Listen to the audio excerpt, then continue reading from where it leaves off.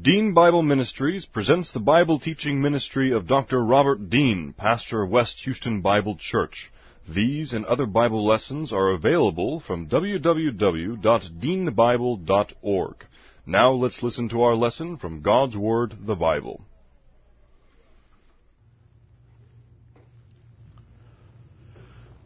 This is the record that God has given to us, eternal life, and this life is in His Son.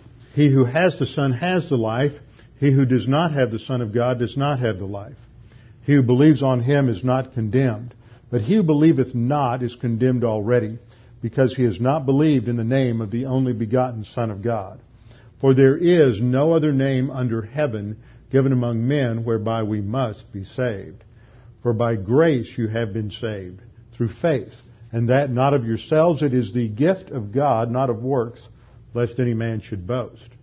For I am persuaded that neither death, nor life, nor angels, nor principalities, nor powers, nor things present, nor things to come, nor height nor depth, nor any other created thing is able to separate us from the love of God which is in Christ Jesus our Lord.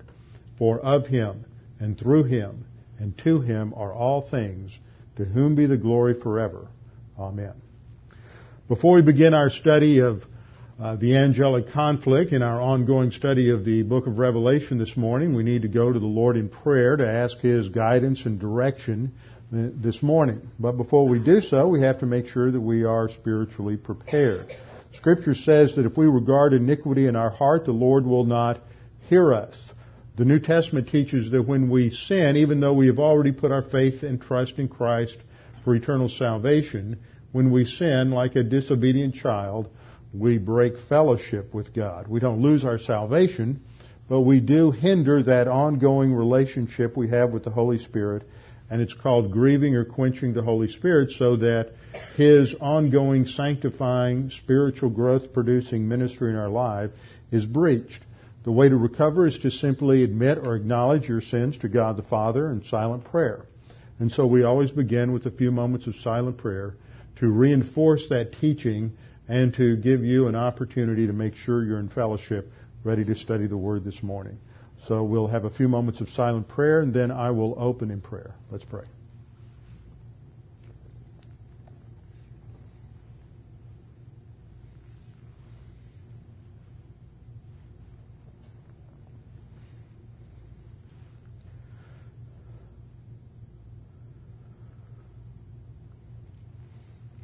Our Father, again, we come to a time when we submit our thinking to your revelation, a time when your word speaks to us, and under God the Holy Spirit, we come to understand your plans and your purposes in human history, your plans and purposes for mankind, and the overall scope of the entire plan of redemption that you have.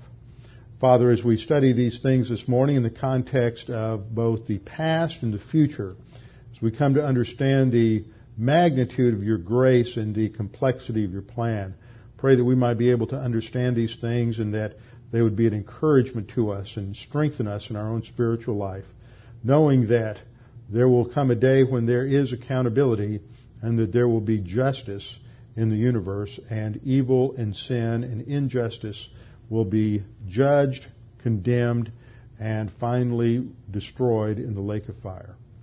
Father, we pray these things in Christ's name. Amen. We're studying in the book of Revelation, but we will not be there much this morning at all. For those of you who are visitors, those of you who perhaps haven't been here because you've been out of town for a week or two during the summer and lost somewhat of the context, we are studying the role of angels in the book of Revelation. As we come to Revelation chapter 4 and 5, which is the context, immediate context of our study, we see the angels gathered before the throne of God. But as we go into the later chapters, subsequent chapters in the book of Revelation, as we prepare for Revelation chapter 6 and the distribution of the first series of judgments in Revelation, the seal judgments, they are distributed by the angels. Angels play a vital role in that future event that is known as the tribulation, that time, that 7-year period of time that culminates in the battle of Armageddon and the return of the Lord Jesus Christ to the earth and the final judgment of sin among the angels and mankind. I have pointed out in the past few weeks that approximately 1/3 of all references to angels in the New Testament are found here in the book of Revelation. So to understand these things, we have to have a fairly good understanding of God's plans and purposes for angels. Who are the angels? What are the angels? Where did they come from? What about the demons and Satan and the origin and fall of Satan, which is where we are in our current study. Last time I gave you a little overview of the book of Revelation and the importance of angels in Revelation. Just a quick review. We see in Revelation 4 and 5 the angels surrounding the throne of God. Again, we see them around the throne of God in chapter 7, verses 9 through 11. In chapter 7, at the beginning, we see four angels controlling the weather, and they are prepared to utilize the weather in executing judgment upon the planet during that time. We see another angel restraining those angels for a short time to allow for the sealing of the 144,000 Jews that will be saved after the rapture in the first part of the tribulation and will serve as evangelists during the tribulation period. We see angels involved in announcing and then carrying out the seal, trumpet, and then bowl judgments. We see a demonic army that is likened to locusts, released from the bottomless pit to torment the unsaved upon the earth as the angelic conflict intensifies into the tribulation period. We see another demonic army restrained by 4 angels, and this is in the location generally of the Euphrates. Now what's important is that is also the location of ancient Babylon.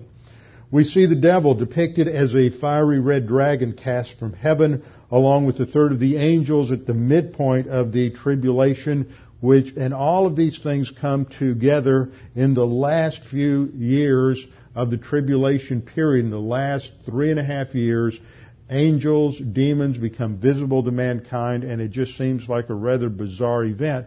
But when you understand that, within the context of all of Scripture, it makes sense. That's why we're stopping and locating this within that overall flow of what the Bible teaches about angels, because otherwise you get there and you just think, well, this is just bizarre. It's like John was hallucinating or something. And can you imagine angels and demons walking the streets and all of these various demon armies? It just sounds like something out of some sort of Stephen King novel or science fiction novel or something like that. But the reality is that human history began in order to resolve a broader conflict, an angelic rebellion that began in eternity past when an angel, the highest of all the angels, known usually as by the name Lucifer, became arrogant, wanted to be like God, revolted against God, and led approximately 1/3 of the angels in revolt against God.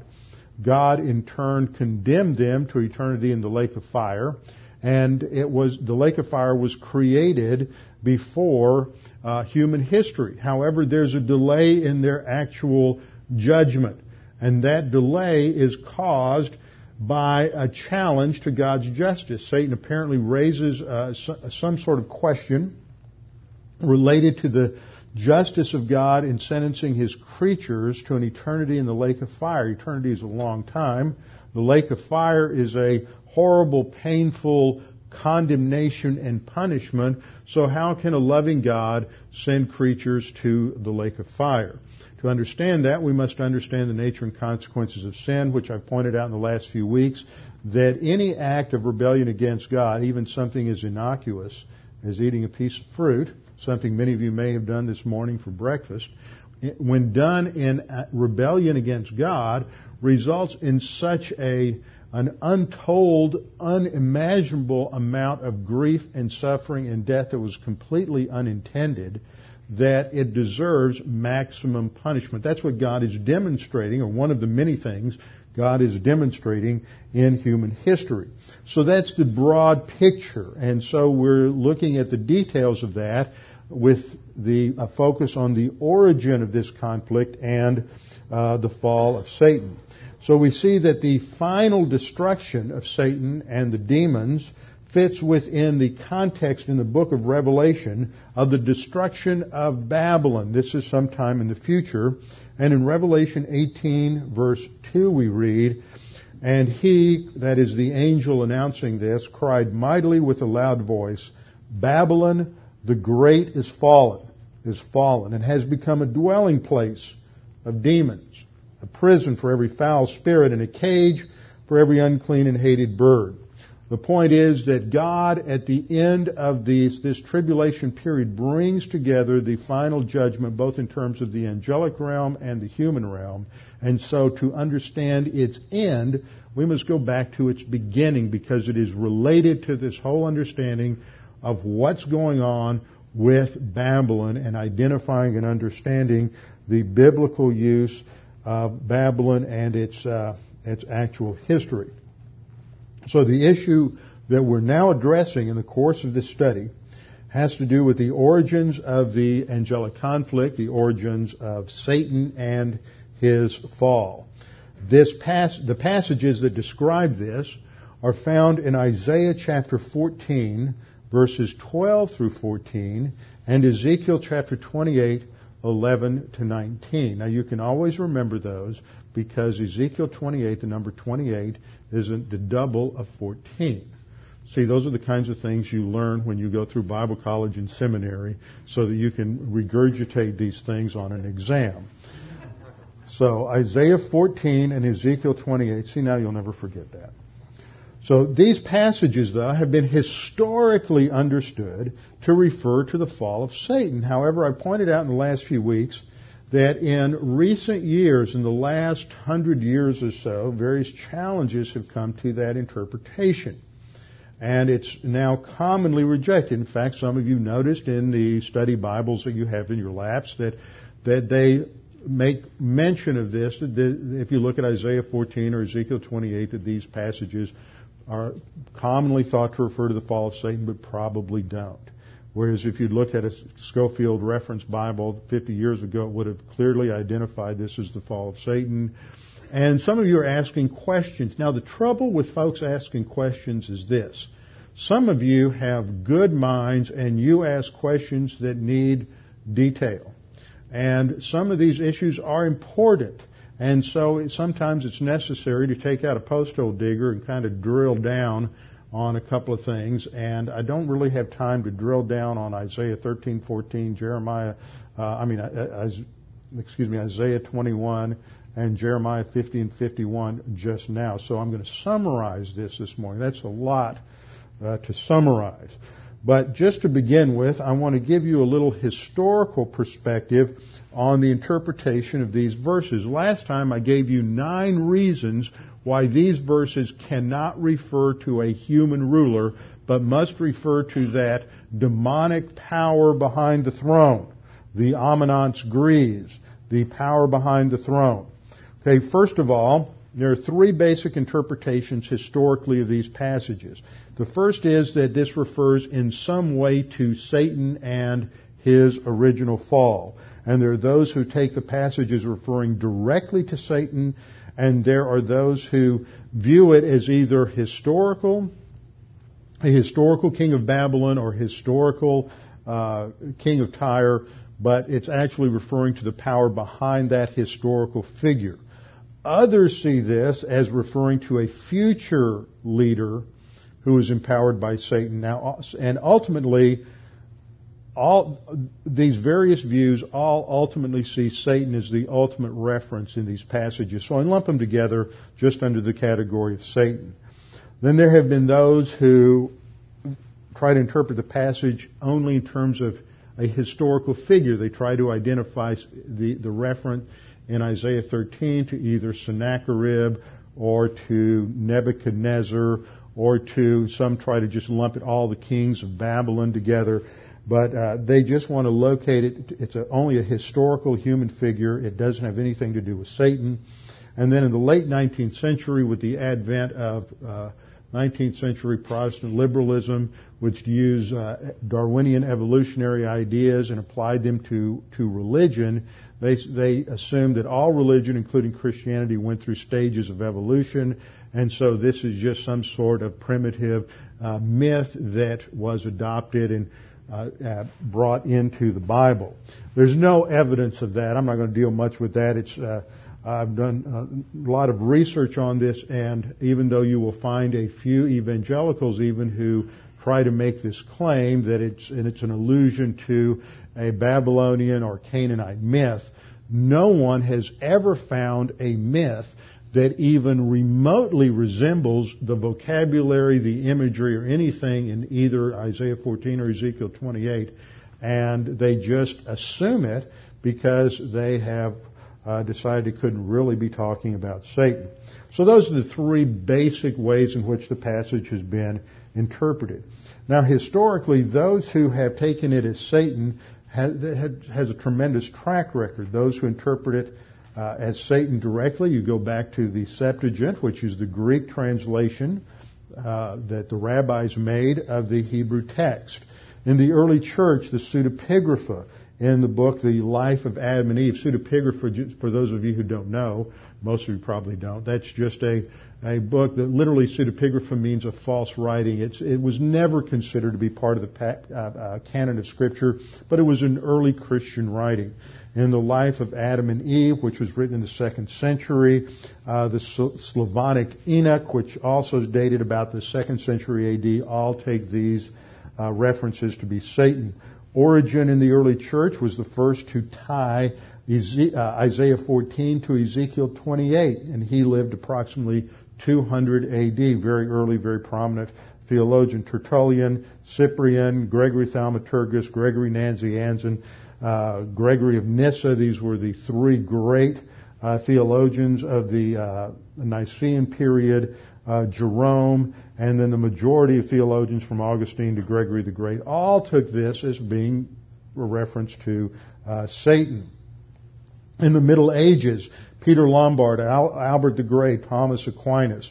In the Reformation period, Milton, Bunyan, Wesley, William Kelly all understood this to refer to Satan and the fall of Lucifer. In the modern era, men like Schaeffer, Schofield, Barnhouse, Gleason Archer, Feinberg, all took this as a reference to Satan, plus many, many others. This is just a representative indication.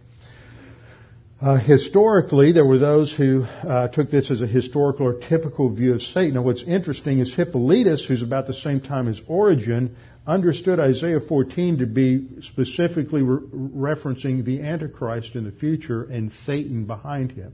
And that's the view that I hold. I think he was right on. William Kelly, an early dispensationalist, took it the same way as did Delitzsch, of Keil and Delitzsch fame. Those who take it as historical only, the Jewish Talmud, Midrash Rabbah, Chrysostom, and interestingly enough, Calvin and Luther, but it had to do with how they understood prophecy. They did not have a literal view of prophecy, and so that affected their interpretation of these passages. And then the mythological view enters in with the rise of modern liberalism. That's just a brief overview because there are those among you who ask questions like, where did this come from? So for those of you who aren't interested, well, you just had to sit through that. But there are others who are very interested and they needed to get that particular information. Now, as we get into this study, we have to look at the whole background and context of Isaiah 14, which is where we'll begin. Hopefully we'll be able to get through this in a couple of weeks because I don't intend to do a verse-by-verse exegesis of both passages, but we need to set this up. So we have to understand the importance of Isaiah 14 within its immediate context, which is Isaiah 13 and 14, which is in a broader context of Isaiah's oracles or condemnations of Babylon, Isaiah 13 and 14, Isaiah 21. Also within the broader context of the major prophets, both Isaiah and Jeremiah had these prophecies against Babylon, and then how that fits within the overall scope of prophecy. Revelation 17 and 18, which we're going to get to eventually, as the final battle and destruction of this kingdom at the end of the tribulation period, uses vocabulary, imagery, and all from Isaiah 13 and 14 and Jeremiah 50 and 51. You can't understand Revelation 17 and 18 without understanding the Old Testament background and prophecy. So this is going to help you with that as we set things up. Now, when we come to Revelation 17 and 18, it talks about a future empire or system. Some have thought it's a religious system in 17, economic system in 18. But it pictures the destruction of these systems, these influences, at the return of Christ, and identifies that as Babylon. Now, interpreters have debated whether or not this was literal or symbolic. For example, interpreters have some have viewed this symbolically, that Babylon represents the kingdom of the Antichrist in the final days. That's taken from the imagery there. But the problem with that is in Revelation 17 and 18, the Babylon is the woman who rides the beast.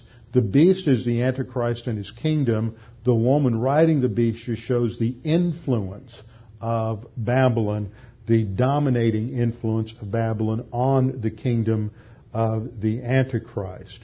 The symbolic view has numerous problems because everywhere else in the Bible where the word Babylon is used, it's always literal. So you have no basis for saying that Babylon there represents the kingdom of the Antichrist. Furthermore, there are some problems with that view, which we'll get into, because they mistakenly interpret Isaiah 13 and Jeremiah 50 and 51 as having already been fulfilled. That's really the crux of this issue. Is there a literal future city of Babylon that rises to political and economic dominance?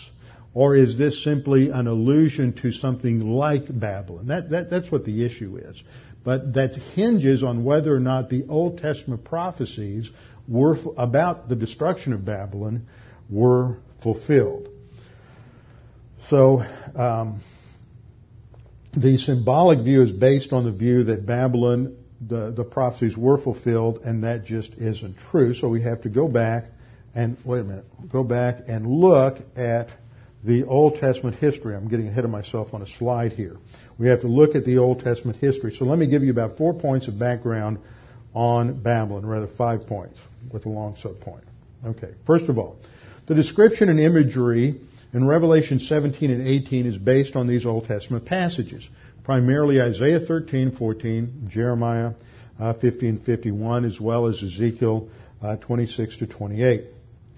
Second point, in Isaiah 13 and 14, and Ezekiel 50 and 51, Isaiah and Jeremiah predict the literal physical destruction of Babylon in extremely graphic terms, and they repeatedly point out that it's going to be sudden, it's going to be total, and never ever again will there be any habitation, anyone dwelling at the site of Babylon. Once it is destroyed, it will never be lived in. There will never be a dwelling there, never ever again.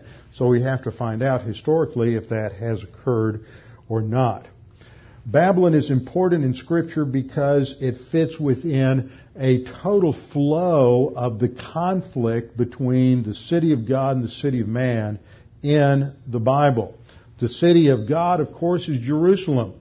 The city of man is Babylon. Babylon first is founded by Nimrod in Genesis chapter 10.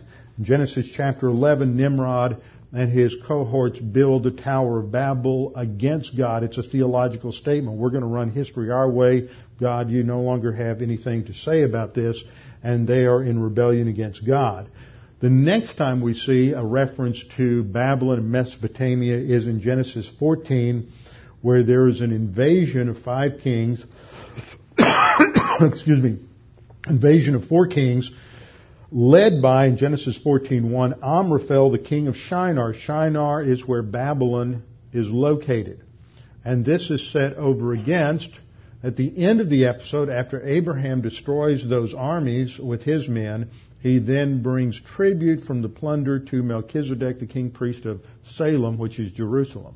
And throughout the Bible, you see this juxtaposition between Babylon and Jerusalem. Jerusalem being the city of God, Babylon representing all that man is in trying to be independent of God.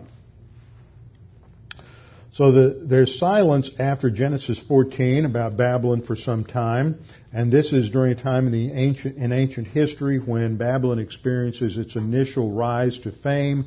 It has its first major empire, and we know of it through some of its leaders such as Hammurabi. By the time you get into the 8th century, that's the 700s, by the time you get into the 8th century, the time of Isaiah, the time of Hezekiah, the king of Judah, the Assyrian Empire dominates. That's the background for Isaiah. Assyria is in ascendancy. Assyria dominates. Babylon is just a major city within the Babylonian Empire. As we'll see from Isaiah, Isaiah is written during the reigns of 4 kings of Judah. Uzziah, who dies in 539. So Isaiah begins to prophesy in 540, the year before Uzziah dies. Then Jotham, then Ahaz, then Hezekiah. Isaiah dies sometime after Hezekiah dies in 689. So we can put that on a timeline to help you visualize this a little better. In 740, Isaiah begins to prophesy. Then you have 700 BC. By 681, Isaiah is probably dead. We don't know exactly when he died. Tradition says that he was martyred. He was the evil king Manasseh of Judah sawed him in half because Manasseh didn't like what he said God was saying. So Isaiah begins his ministry about 740 to 739 BC, dies sometime after 681 BC. Now here's a map so you can get this in your head. It's a important map because this is the same area where there's so much trouble today. The area that I have circled, the top circle over here, is Nineveh. Nineveh was the capital of the Assyrian Empire. Nineveh today is located in the northern part of Iraq. Down in the south here, the circle in the southern part is around the city of Babylon, which is located approximately 80 or 90 miles due south of Baghdad. Babylon is located on the Euphrates River. You can see the Euphrates River here on the left coming down just by Babylon, and then the other river that comes down through this area known as the Fertile Crescent is the Tigris. Baghdad is located on the Tigris. Over here to the east, you have Persia, modern Iran. Over here to the west, you have Syria, Jordan, modern Jordan, Saudi Arabia down to the south, and then of course over here on the Mediterranean you have Israel. So the map is relevant, important today because this is where we see the focal point of conflict in modern history. Now in terms of ancient history, in 1 Kings chapter 20 we read of a Chaldean, he's from the Chaldee tribe, and he conquers Babylon to reestablish his own little kingdom, and he becomes a thorn in the flesh to the Assyrian rulers. For 300 years, Babylon had been under the control of Assyria, but under Merodach-Baladan II, Babylon began to show some signs of independence and trying to assert itself against its Assyrian leaders. In 710 BC, Sargon II finally defeats Merodach-Baladan, but during this time, Merodach-Baladan went over to Judah to try to enlist an ally in Hezekiah. Hezekiah very foolishly shows him all the gold and silver and treasure in the temple that is going to come back to haunt them later. But in 710, Merodach-Baladan is defeated, but he isn't killed. He comes back to the throne for a short time a little later on. But this is the beginning of the rise of Babylon during the Chaldean Empire. By 625, when Ashurbanipal, the ruler of the Assyrian Empire, dies, you have another Chaldean by the name of Nabopolassar show up, who seizes the throne of Babylon in 625. Aided by the Medes, remember that, they're people from this northern part of modern Iran, up here in these mountains. The Medes join with the Babylonians to defeat the Assyrians, and you have the ascendancy of what is called the Neo-Chaldean Empire under Nabopolassar. He dies in 609 and is succeeded by his son, Nebuchadnezzar. Actually dies in 605. 609 is when they defeat Assyria. He's succeeded by his son. In 605, when he dies, his son is Nebuchadnezzar. And this is the beginning of the Babylonian Empire. That's a background for the book of Daniel. So Nebuchadnezzar is the first king, and then he dies around 650, in the 650s, but he establishes that modern Neo-Chaldean Empire. It's under Nebuchadnezzar that the Babylonians invade Judah 3 times, 605, 592, and 586. First 2 times they take captives back to Babylon, including Daniel, Shadrach, Meshach, and Abednego, and that's the background for the first 4 or 5 chapters of Daniel. And then in 586, Nebuchadnezzar invades Judah, defeats the Jews, destroys the temple in 586, and deports as captives a vast majority of the Jews living in Judah at that particular time. In 539, Cyrus is leading the Persians, and there's an alliance between Persians and Medes, and they sort of sneak into Babylon. They dam up the river Euphrates at night. There was a major canal that went through the city. They dammed up the river, and they came in under the walls of the city where the river had flowed. And Belshazzar's having this huge party. Most of you know the story. Sees the handwriting on the wall, Mene, Mene, Tekel, Upharsin, and finally gets Daniel in to interpret it. And Daniel says, you've been weighed and found wanting, and your days are numbered. And just after that, they hear the noise out in the streets, and the Persians have taken the city almost without a shot. It's an easy transition of power. Daniel stays in Babylon. Babylon becomes a major provincial capital in the Persian Empire and continues to go on in existence for a number of years. Now, why is all of that important? Well, it's important because to understand these prophecies in Isaiah 13 and 14, Jeremiah 15 and 51, the other passages, you have to have at least that basic skeletal understanding of ancient history, which, since you're a product of American public education, you didn't get. So, let's just try to summarize all this. I've got about 15 points of summary, but comparing these passages, this is a lot of material. And we could spend, because Jeremiah 50 and 51 are like 50 verse chapters, we could spend months going through this, but I'm trying to boil this down so you can understand this. What question are we trying to answer?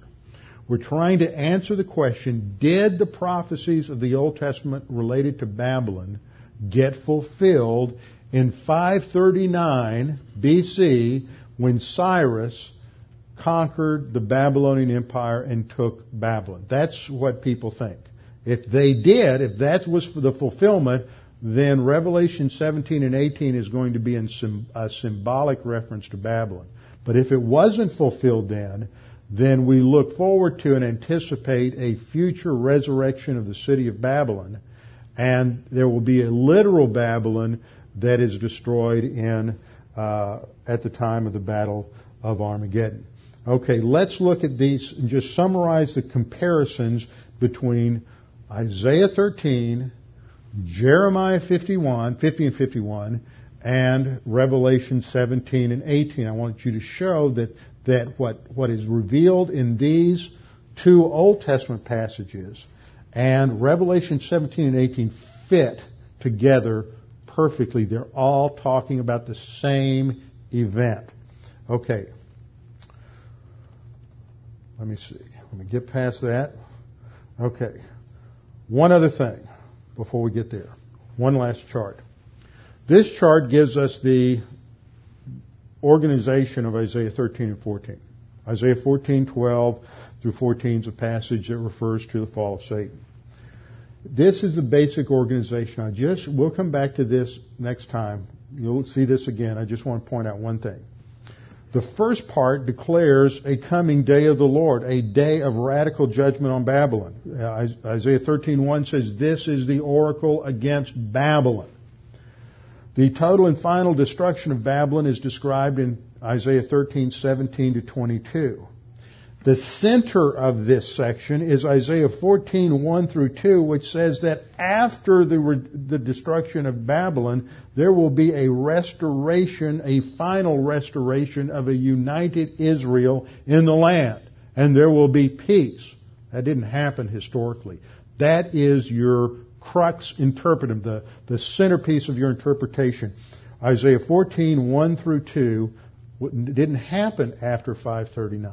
It just didn't. Then there is a taunt rehearsing the total destruction of Babylon's king in 14:3 through 21, in the middle of which is this reference to the power behind the throne. And then there's a summary of the Lord's defeat of Babylon in 14:22 to 23. It's a chiasm. We studied this before. Chi from the Greek letter that's like an X, and it points to the center element is your key element. And the key element in this section, Isaiah 13 and 14, must be taken as an integrated whole. Isaiah 14:1 and 2 is emphasizing the fact that God is promising Israel there will be a judgment of your enemies. Following that, you will return to the land. I will fulfill my promises to you. There will be universal peace, and there will be a time of rest that will come. All of this prophecy is related simply to God's faithfulness and His encouragement to the people that no matter how chaotic things look, no matter how many times the nation may be overrun, I will be true to my promises. The same is true for every single believer in Jesus Christ in history. No matter how chaotic things may look in our historical era, we know that God is in control, that God will bring about the close of history as He has prophesied and as He has promised, and there will be a time of rest and stability because He is faithful to His promises. One last chart. We live in the present church age. This age will end with the rapture of the church. If you are here this morning, you have put your faith in Jesus Christ, and if Jesus returns tomorrow, we go up to be with Him in the air. Following the rapture of the church, we don't know how long there'll be some sort of transition period of a few years. There will be a 7-year period known as the tribulation, the time of Jacob's trouble, and this is what the lion's share of Revelation is about, Revelation 4 through 19. That ends with the campaign, the military campaign, or the War of Armageddon, which ends with the return of the Lord Jesus Christ, who defeats the Antichrist, the armies of the Antichrist, and destroys Babylon. That's what we're talking about, is this future, yet future event. That will be followed by a 1,000-year kingdom of rest on the earth. Okay? That sets the context. Okay, let's look at the comparison of these passages. Jeremiah 50 and 51, Revelation 17 and 18, and Isaiah 13. And in these passages, there is reference to the evil influence of Babylon, and it is compared to drinking wine from a golden cup. Jeremiah 51:7 says, Babylon was a golden cup in the Lord's hands. That indicates His sovereign control over history. And this golden cup made all the earth drunk. The nations drank her wine. That's a picture of her influence over the nations. Therefore, the nations are deranged. In Revelation 17:3 and 4, we read, "So he carried me away in the Spirit into the wilderness. I saw a woman sitting on a scarlet beast, which was full of names and blasphemy, having 7 heads and 10 horns. The woman is Babylon." Verse 4, "The woman was arrayed in purple and scarlet, adorned with gold and precious stones and pearls, having in her hand a golden cup." See, same thing. You have the golden cup in both places. The golden cup is mentioned again in Revelation 18, verse 6, that in her cup in which she has mix double for her. That is a reference to this woman riding the beast. The second point, the influence of Babylon is compared to dwelling on many waters. Waters is used as a symbol for the nations. Jeremiah 51:13, "O you who dwell by many waters," and addressing Babylon, "abundant in treasures, your end has come." Revelation 17:1 says, "Then one of the 7 angels who had the 7 bowls came and talked with me, saying, 'Come, I will show you the judgment of the great harlot who sits on many waters.'" Same imagery. Third point of comparison. All of this has to do with the general description of the city. Babylon will be surrounded and attacked by many nations whom she has influenced. Isaiah 13, the context that we're looking at, says that Babylon will be as the hunted gazelle, and every man will turn to his own people, everyone will flee to his own land. This is talking about the coming judgment on Babylon because the nations will attack her. Jeremiah 51:7. Again, talking about the nations drank her wine and are then deranged. They become angry with her. Revelation 17:2 again mentions this same thing with the kings of the earth. Fourth point of comparison on the description of the city, they all relate to the same name. They're all identified as Babylon. Isaiah 13:19 says, "And Babylon, the glory of kingdoms, the beauty of the Chaldeans' pride will be as when God overthrew Sodom and Gomorrah." Then in Isaiah 21:9, it says again, the angel announces, "Babylon is fallen, is fallen." Then we have Jeremiah 50, verse 1, the word the Lord spoke against Babylon. Revelation 17:5, written on her forehead was the name Mystery Babylon the Great. So all of these are identified with the same literal name of Babylon. Okay, so the point that I'm making is all these passages are oracles, judgments, prophecies about the destruction of the same place, identified as Babylon. This Babylon has the same kind of influence over all the nations. It's described with the same metaphors, the same imagery, so it refers to the same place. Then we have comparisons on how they describe the destruction of the city of Babylon. First of all, Babylon is going to be destroyed quickly, suddenly, and unexpectedly. Jeremiah 51:8 we read, "Babylon has suddenly fallen and been destroyed." It's not expected. Other passages say it happens in a day. It's out of the blue. Revelation 18:8 says, "Therefore her plagues will come in one day." It is quick and sudden. Second point of comparison, the destruction of the city is described as being accomplished by the Medes, who will pillage, plunder, and massacre the women and children. Isaiah 13 says, "Behold, I will stir up the Medes against them." Isaiah 21:2 says, again, "Go up, O Elam, besiege, O Media." Jeremiah 51:11 talks about the fact, "Make the arrows bright, gather the shields. The Lord has raised up the spirit of the kings of the Medes." Notice no mention of the Persians. The Medes are in modern Iran. Jeremiah 51:28 again focuses on the kings of the Medes. Third point of comparison. Babylon will also be destroyed with an alliance, not only the Medes, but nations from the north. Ararat, that's located in modern Turkey, Mini, which is located in that same area up towards the modern Russia, and Ashkenaz, which is Western Europe.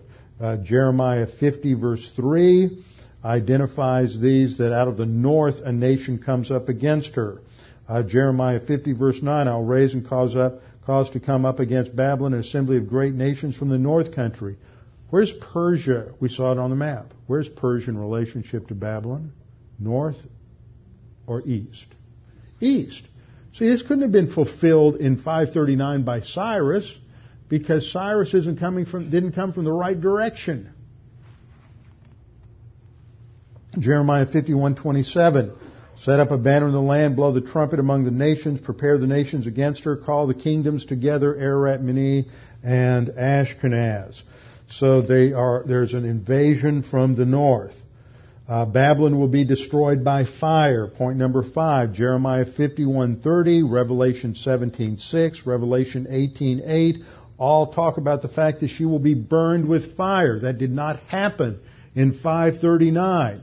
Cyrus took it almost without firing a shot. It was not burned and destroyed. They continue to inhabit it. Point number 6.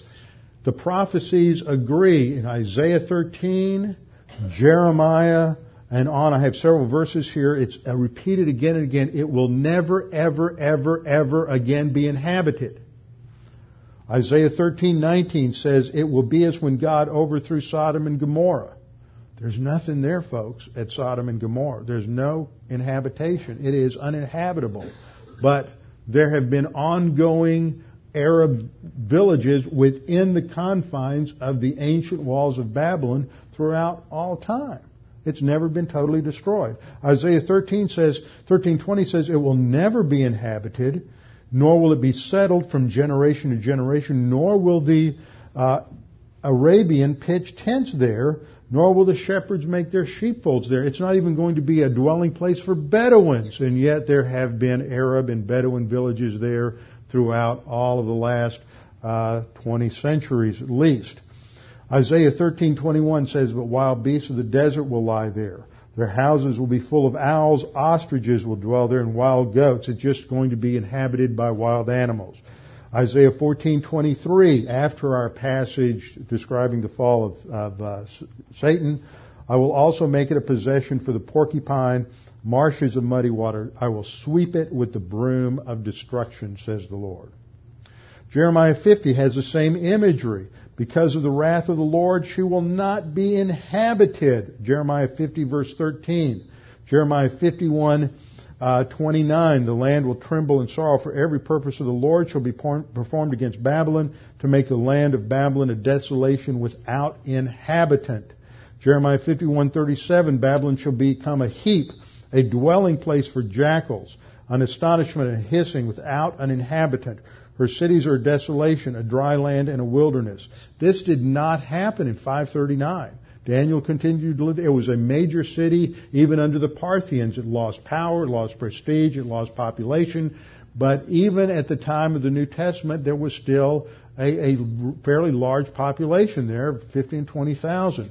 The Middle Ages, we don't know much of what went on during the early part of the 20th century, but when Europeans started going back there in the 1700s and 1800s, there were Arab villages within the confines of ancient Babylon. It's described as being totally and absolutely destroyed by violence, and it would never be found again. Point number 7, or comparison number 7, the whole of Babylon is destroyed. Isaiah 13 says they come from a far country to destroy the whole land. Point number 8, Babylon will be severely punished for her hostility to God and Israel. Jeremiah 50 verse 29, God says, repay her according to her work, according to all that she has done in relationship to Israel, due to her, for she has been proud against the Lord.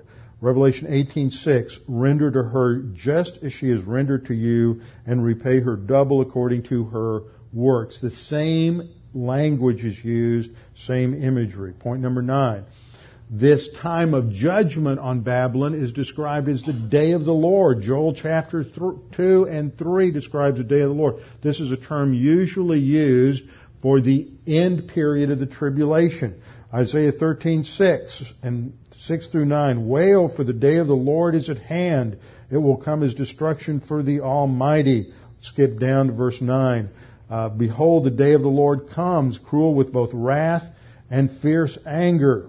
Isaiah 21:31 describes it as labor pangs. This is typical imagery used to describe the day of the Lord as labor pangs, birth pangs.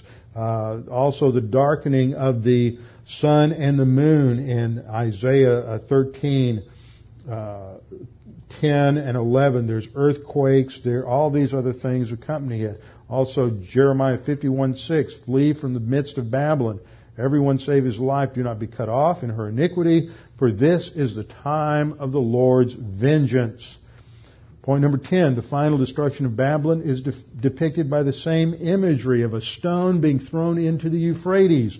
Jeremiah 51:63 and 64, the stone is thrown into the Euphrates. Then in verse 64, then you shall say, thus Babylon shall sink and not rise from the catastrophe that I will bring upon her, and they shall be weary. Revelation 18:21 says, then a mighty angel took up a stone like a great millstone and threw it into the sea, saying, thus with violence the great city Babylon which shall be thrown down and shall not be found any more. So you have the same imagery. The 11th point of comparison. The destroyer is the Lord of hosts, who in the Old Testament is a title that often describes the pre-incarnate Christ as he is leading the armies of Israel in victory. Jeremiah 51:19 and 20 describes the one who destroys Babylon as the Lord of hosts, as his name in 51:19. Jeremiah 51:55 says the Lord is plundering Babylon. And then in Revelation 17:14, these will make war with the Lamb, that is Jesus Christ, the Lamb of God, and the Lamb will overcome them, for he is Lord of lords and King of kings, and those who are with him are called chosen and faithful. Point number 12, God's people are told to flee Babylon when Babylon's destroyed. Jeremiah 51:6, flee from the midst of Babylon, and everyone save his life. Jeremiah 51:45, my people go out of the midst of her. Revelation 18:4, I heard another voice from heaven saying, come out of her, my people, lest you share in her sins, and lest you receive of her plagues. This didn't happen. Daniel stayed in Babylon. He didn't flee. See, it wasn't fulfilled in the ancient world. Point number 13, heaven rejoices at the final destruction of Babylon, Jeremiah 51:48, along with Revelation 18:20. I'm just skipping through these. I'm not going to read all the verses. We'd be here all day. 14, following the destruction, there is peace on the whole earth. Isaiah 14:7, our passage. The whole earth is at rest and quiet. They break forth into singing. See, following the judgment on Babylon, there will be a time of Israel and Judah reunited. They come back to the Lord, and there's a time of spiritual obedience to the Lord, and the whole earth is at peace. This did not happen in 539. It did not happen in the Old Testament. Isaiah 13 has not been fulfilled. Jeremiah 50 and 51 has not been fulfilled. These judgments announced in the Old Testament become fulfilled at the end of the tribulation in Revelation 17 and 18. The last comparison, 15, following the destruction, Israel is united and obedient to the Lord. Isaiah 14:1 through 4. For the Lord will have mercy on Jacob and will still choose Israel and settle them in their own land. They are brought back. Only a few thousand returned in 536. Less than 5,000 returned with Zerubbabel. And even at the time of Christ, the vast majority of Jews lived outside the land and stayed in the diaspora. Jeremiah 50, verse 4, in those days and at that time, says the Lord, the children of Israel shall come together, they and the children of Judah together. With continual weeping they shall come and seek the Lord their God. They shall ask the way to Zion with their faces toward it, saying, come, and let us join ourselves to the Lord in a perpetual covenant. That's new covenant terminology that happens when Jesus Christ returns.